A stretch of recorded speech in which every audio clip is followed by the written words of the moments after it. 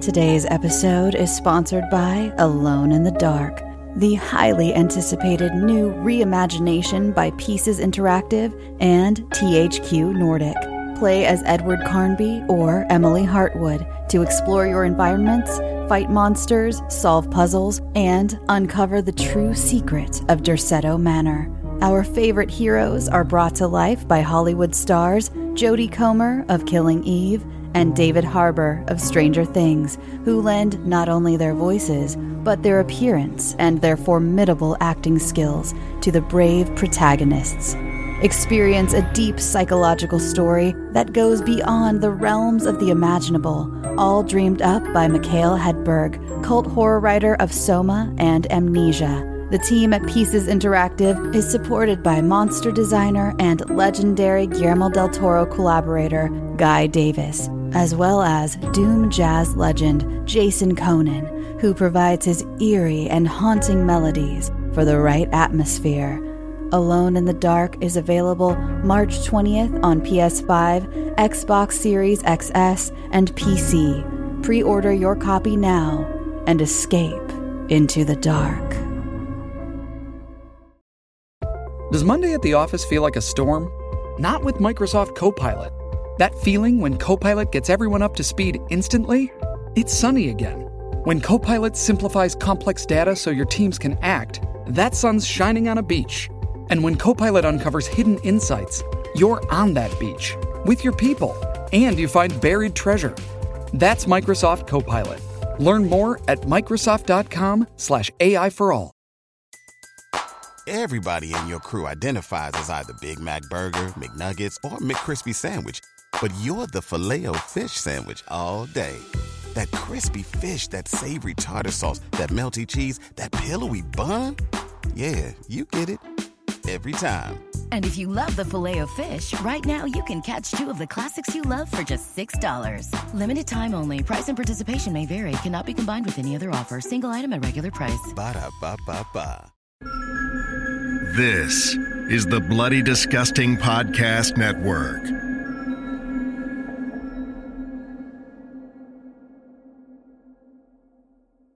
This podcast is made possible thanks to our amazing patrons. Please join me in welcoming and thanking new patrons: Shaman Blues, Bonnie Sebia, and Susanna Grace, Padrigo Donovan, Emily J. Thomas, and Jane Doe. Our patrons mean everything to us, and we do all we can to give back for their generosity.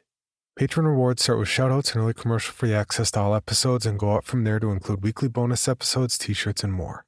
You can also save by signing up for our yearly membership, 12 months for the price of 11 at any reward level. And as my thanks to you during our pricing transition, for all of October 2020, all new patrons who sign up get a limited edition 31 Days of Horror magnet along with their other rewards. Our thanks to you for supporting the show. If you'd like to see how you can support the podcast and get rewarded for doing so, including the limited edition Creepy Fridge magnet, please check out our reward tiers at patreon.com/creepypod. No.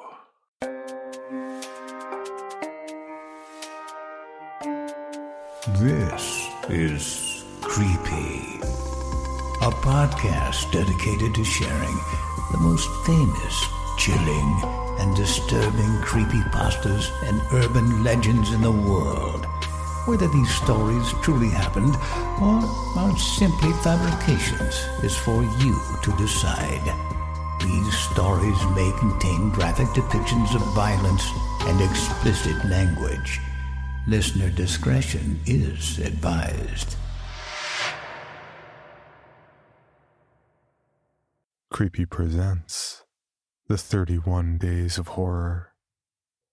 Day 28. One Last Drink.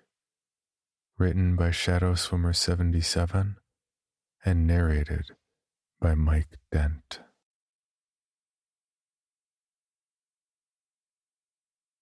Frank slouched happily on his bar stool, riding the best buzz of his life. Joe sat next to him, nervously scanning the room. Holy shit, Joey! Just... Holy shit! There was something in that last one. Oh, don't know what it was, but oh, mama! I gotta get me another one of those.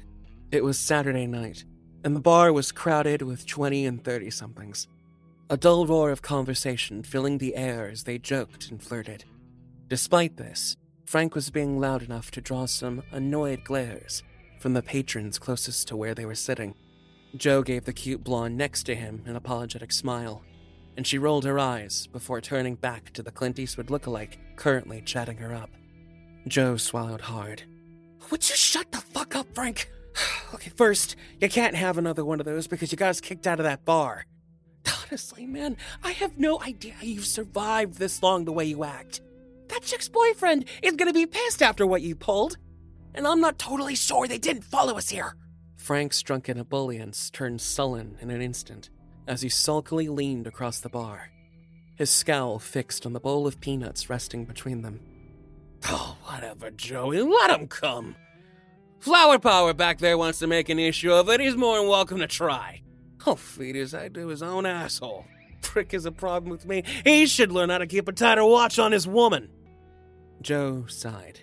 He'd been out with Frank long enough to know there was no reasoning with him when he got like this. Yeah, I'm sure you would, Frank. Anyway, we should think about getting back to the house. You know how pissed Boris gets when we miss curfew.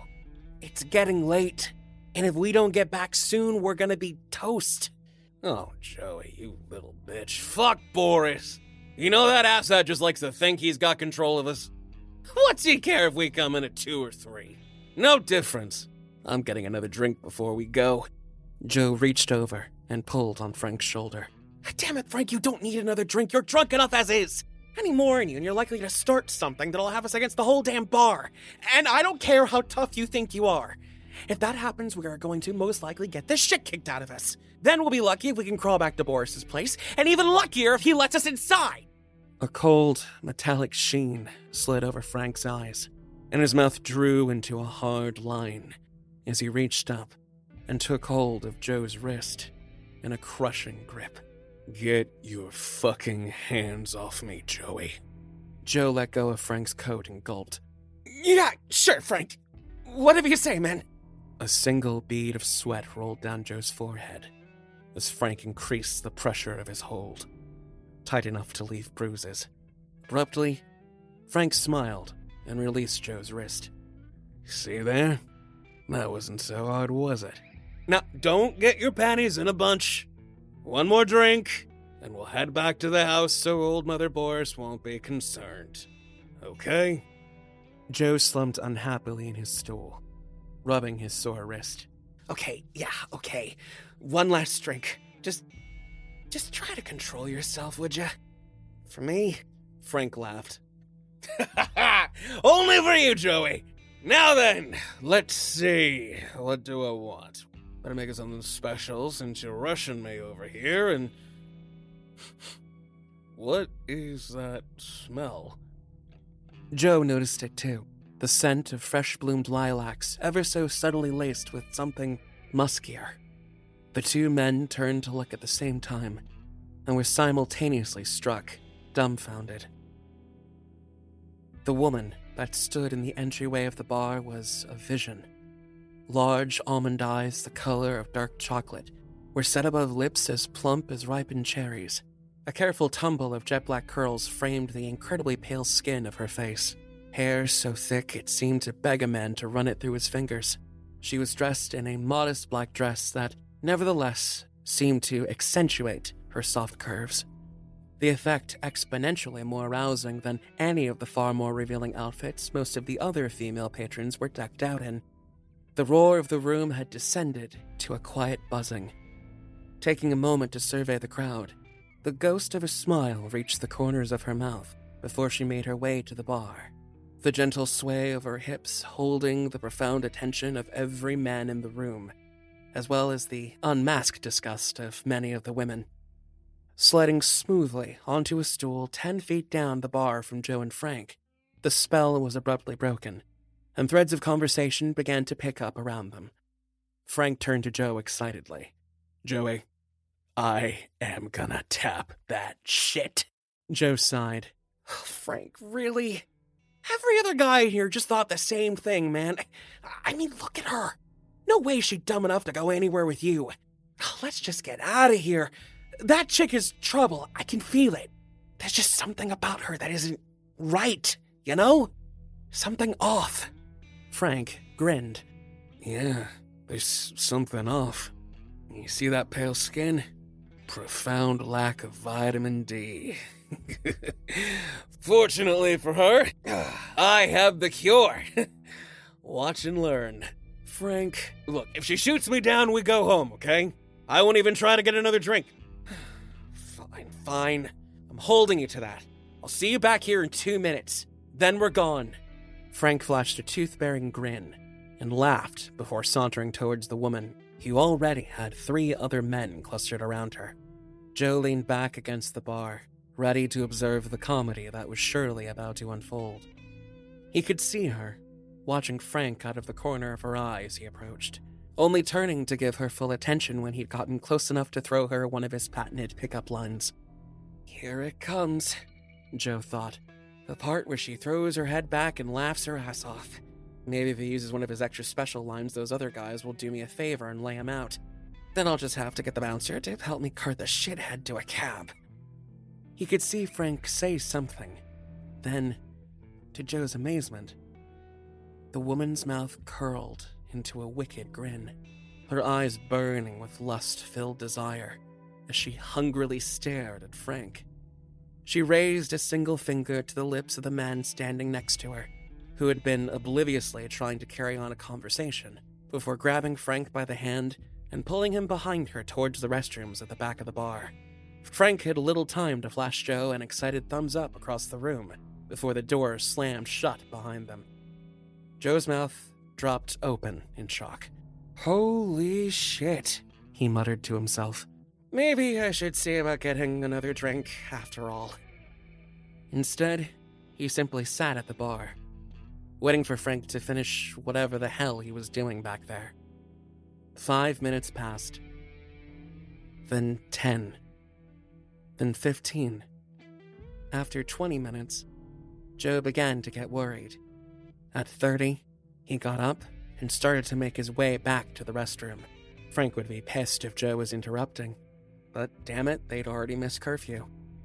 He shoved through the bathroom door and stopped, unable to believe what he saw.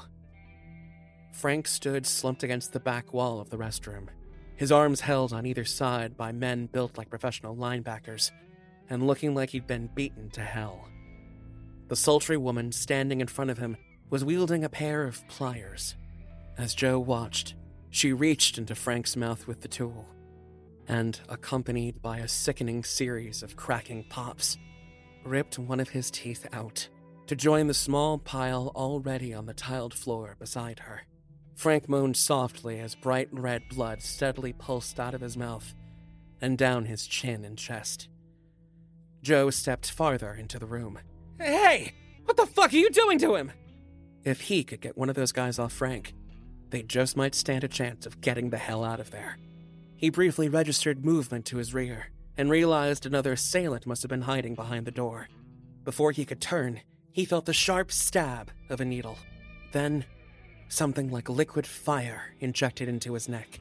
Joe fell to the floor, screaming and writhing in pain, as the poison did its work, before finally passing into blessed unconsciousness. Ice-cold water poured over his head woke him up, sputtering. Joe coughed and blinked his eyes, a dull burning still echoing from his neck where he'd been injected earlier. His mouth was so dry it felt like sandpaper. He looked around. He was sitting, tied to a chair in the middle of a nondescript warehouse, the pale light of dawn shining through the dirt-encrusted windows high above. To his right, he saw Frank was secured to another chair in a similar fashion, so battered and bruised that if Joe didn't know any better, he would have thought the man was dead. The woman stood in front of them holding a bucket, flanked on either side by a pair of her black-clad goons. She'd changed out of her dress from the bar into the same military-style clothing the men wore. She smiled as Frank moaned through his mouthful of missing teeth, his head lolling in a circle. So sorry to wake you, boys, she purred, her voice velvet over steel. But I wanted to make sure you were conscious for the big finish. Fuck, lady, what the hell is happening? Joe croaked. Who are you? What the fuck are you doing to us? Please, give me something to drink. She gestured to one of the men standing beside her. Maurice. The man stepped forward, and Joe saw he held a pint-sized bag of blood in his enormous hands. Fingers moving deftly for a man of his size, he inserted one end of a small plastic tube into the bag and held the other end over Joe's mouth. A few small drops bled from the tube onto Joe's tongue. Salty and so rich he almost gagged. Then, the man called Maurice was gone, administering the same to Frank before returning to the woman's side. There, the woman smiled. One last drink. In answer to your previous questions, my name is Morgana Fontaine. What is happening is I am avenging the death of my darling sister and countless other victims of your horrific appetites. She turned and walked to the sliding cargo door on the side of the warehouse. And what I am doing, she said, heaving at the chain to raise the door, is ridding the world of 2 more God-forsaken parasites. Facing east, the light of the morning sun streamed through the doorway, directly onto the 2 prisoners strapped in their chairs. As the first rays touched them, the men's skin began to blacken and steam before spontaneously bursting into flame. Now fully alight, Joe and Frank's screams echoed throughout the empty warehouse, pockets of fat under their skin bubbling and popping, their eyes melting in their sockets. Morgana and her companions stood watching the conflagration, unblinking, until all that was left of the creatures were 2 small piles of dust and a pair of greasy black stains. Approaching the remains, Morgana noisily hawked and spat a healthy wad of phlegm into the ash. For my sister. Let's get this cleaned up and get some breakfast, boys. I'm hungry. With that, the hunter turned her back, heavy boot heels clicking as she walked through the warehouse door into the welcoming light of day. From the Patreon vault, Creepy presents Bye Bye. A few days ago, I was just a normal single parent.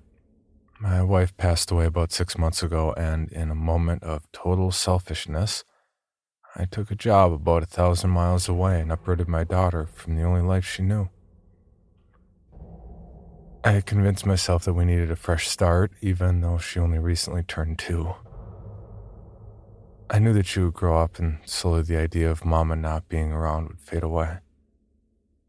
Even at the funeral, my daughter didn't cry or squirm or do anything you expect a toddler to do. She just sat in my arms, her little legs squeezed on my hip, looked at her mother's closed casket and said, "Bye-bye." You try not crying at that. Still, I made the move as much for me as anyone else. Maybe that makes me a bad dad. Maybe this is all my fault. It happened when we were waiting for the subway. I just picked my daughter up from daycare and I needed to go back to the office to pick up a flash drive I'd left on my desk so I could get some work done after she went to bed. We were standing there on the subway platform. She's gone between wanting to be held, wanting me to carry her on my shoulders, and just wanting to be an independent little person, pretty much since she turned 2. There's nothing terrible about her 2s. She was just turning into a very determined and stubborn little girl, just like her mama had been. I love her so much. So we were standing there, her little hand wrapped around the pinky and ring finger on my right hand. I admit, I was distracted as I tried to scroll through a PDF I pulled up on my phone when, in that split second, I realized something was wrong. I knew it was wrong the moment it happened, the moment the tension was gone from my fingers. But my mind struggled to grasp for just that second that my daughter had let go of my hand. The wash of panic and anxiety hit me like a heart attack and lasted not much longer than a heartbeat as I saw my daughter just a couple of her little toddler steps worth of distance from me, but she was walking towards the edge of the platform. I took a step toward her, that moment of irrational panic when you, as a parent, suddenly think that your child will do something unprecedented, like launch from your reach onto the track. When I realized that she wasn't walking towards the edge of the platform, she was walking toward a woman who was looking down at her phone. She had headphones in, probably listening to music. She looked to be in her early 30s with long dark hair. In hindsight, I could see a sort of resemblance to my wife, and maybe that was why my daughter was moving toward her. A heartbreaking moment where she thought her mother was back and standing in front of her. But that wasn't it. In my daughter's hand was a piece of paper. I hadn't seen her holding the paper earlier, and I assumed it was something that she'd found on the ground. Maybe it was something she saw the woman drop, and in her total sweetness, thought that she should give it back to the lady. I watched as my daughter sidled up to the woman and poked her tiny finger on the side of the woman's leg. The woman looked startled and took a moment to notice the little girl standing next to her. My daughter didn't say a word. She really doesn't speak that much beyond a few words. She tries really hard, but for the most part it seems like she just makes up her own words. No. She just looked up at the lady and handed her the folded piece of paper. The woman took the paper absent-mindedly and didn't say a word as my daughter turned and hustled back to my side, reaching her arms up so I'd lift her up and carry her to what I realized was the sound of the approaching subway. I stood there as the woman looked at the piece of paper in her hand and unfolded it. "Honey, what was that? Was it something you made in school?" My daughter just shook her head. "Do you know what it was?" Before I could register my daughter's answer, I heard a scream from the platform. It must have been from the woman, because when I looked, her back was at the edge of the platform, her arms waving wildly, her body slightly illuminated by the light of the oncoming subway train. I barely had time to shield my daughter's face as the woman fell onto the tracks. Just a second before the train came, and she was gone. In that moment when life really does stand still, the sound of my daughter's voice finally registered in my mind. Bye-bye. Of course there was chaos. People taking out their cell phones to take pictures and videos, post tweets about the lady who just committed suicide by jumping in front of a subway car, whatever. There was a pretty quick investigation. Transit police were there asking for statements, reviewing security camera footage. I was called in for questioning the next afternoon. It was a horrible hassle because I needed to figure out a babysitter for the night after my daughter's daycare so I could go down to the police station and say, "What?" I told them exactly what I told you, mostly. The video showed my daughter walk up to the woman. It wasn't very good resolution, so you really couldn't make out that she handed her anything. The woman must have turned when she read the note because I couldn't see it in her hands. I tried to play it subtle. Was there a suicide note? The detective just looked at me. He looked tired, even annoyed, probably overworked. He shook his head. No. No note. Nothing. I got home just after dinner and saw the babysitter curled up on the couch watching TV, dirty dishes still on the table. I pulled out my wallet to pay her and asked how the night had been. It was the same old thing. My daughter was being her own little person, just playing in her room, mostly pretending her stuffed animals were little babies.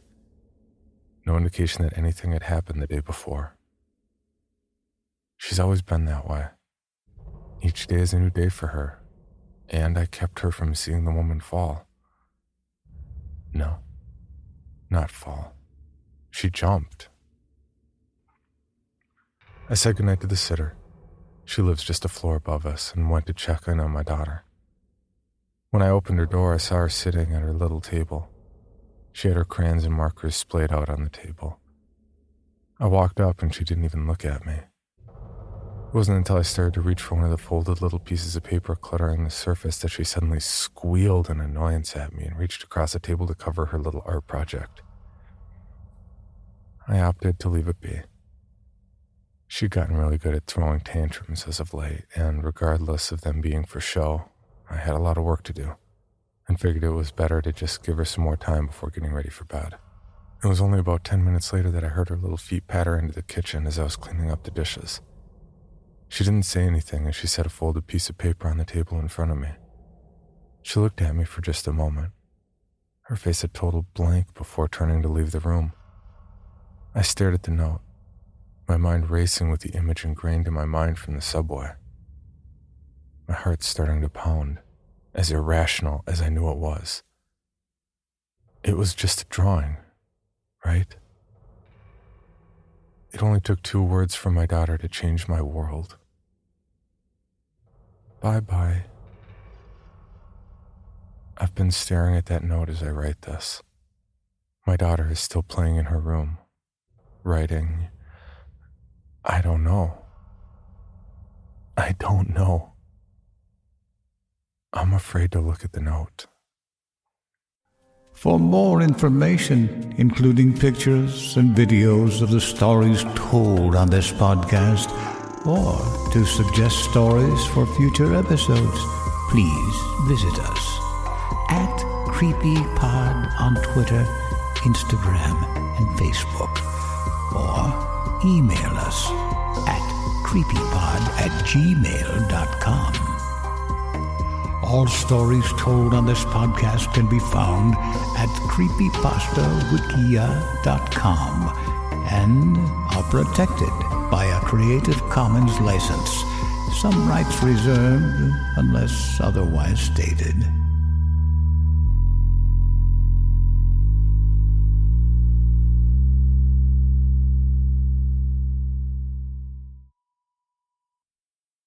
Item number SCP-5186. SCP-7160. SCP-7533. Object Class Euclid. Keter. Safe.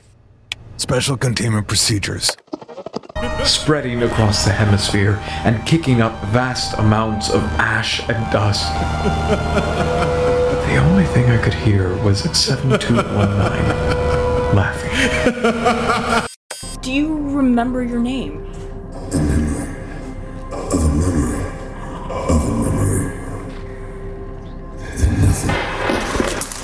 Heartland Counseling. Appointment update. I feel them again. Heartland Counseling. Appointment update. They're in my ears! Heartland Counseling. Appointment update. Nobody understands! SCP Archives is a weekly fiction podcast. Each episode, we dive into the strange, the unknown, and the... Find us on Apple Podcasts, Spotify, or at scparchives.com.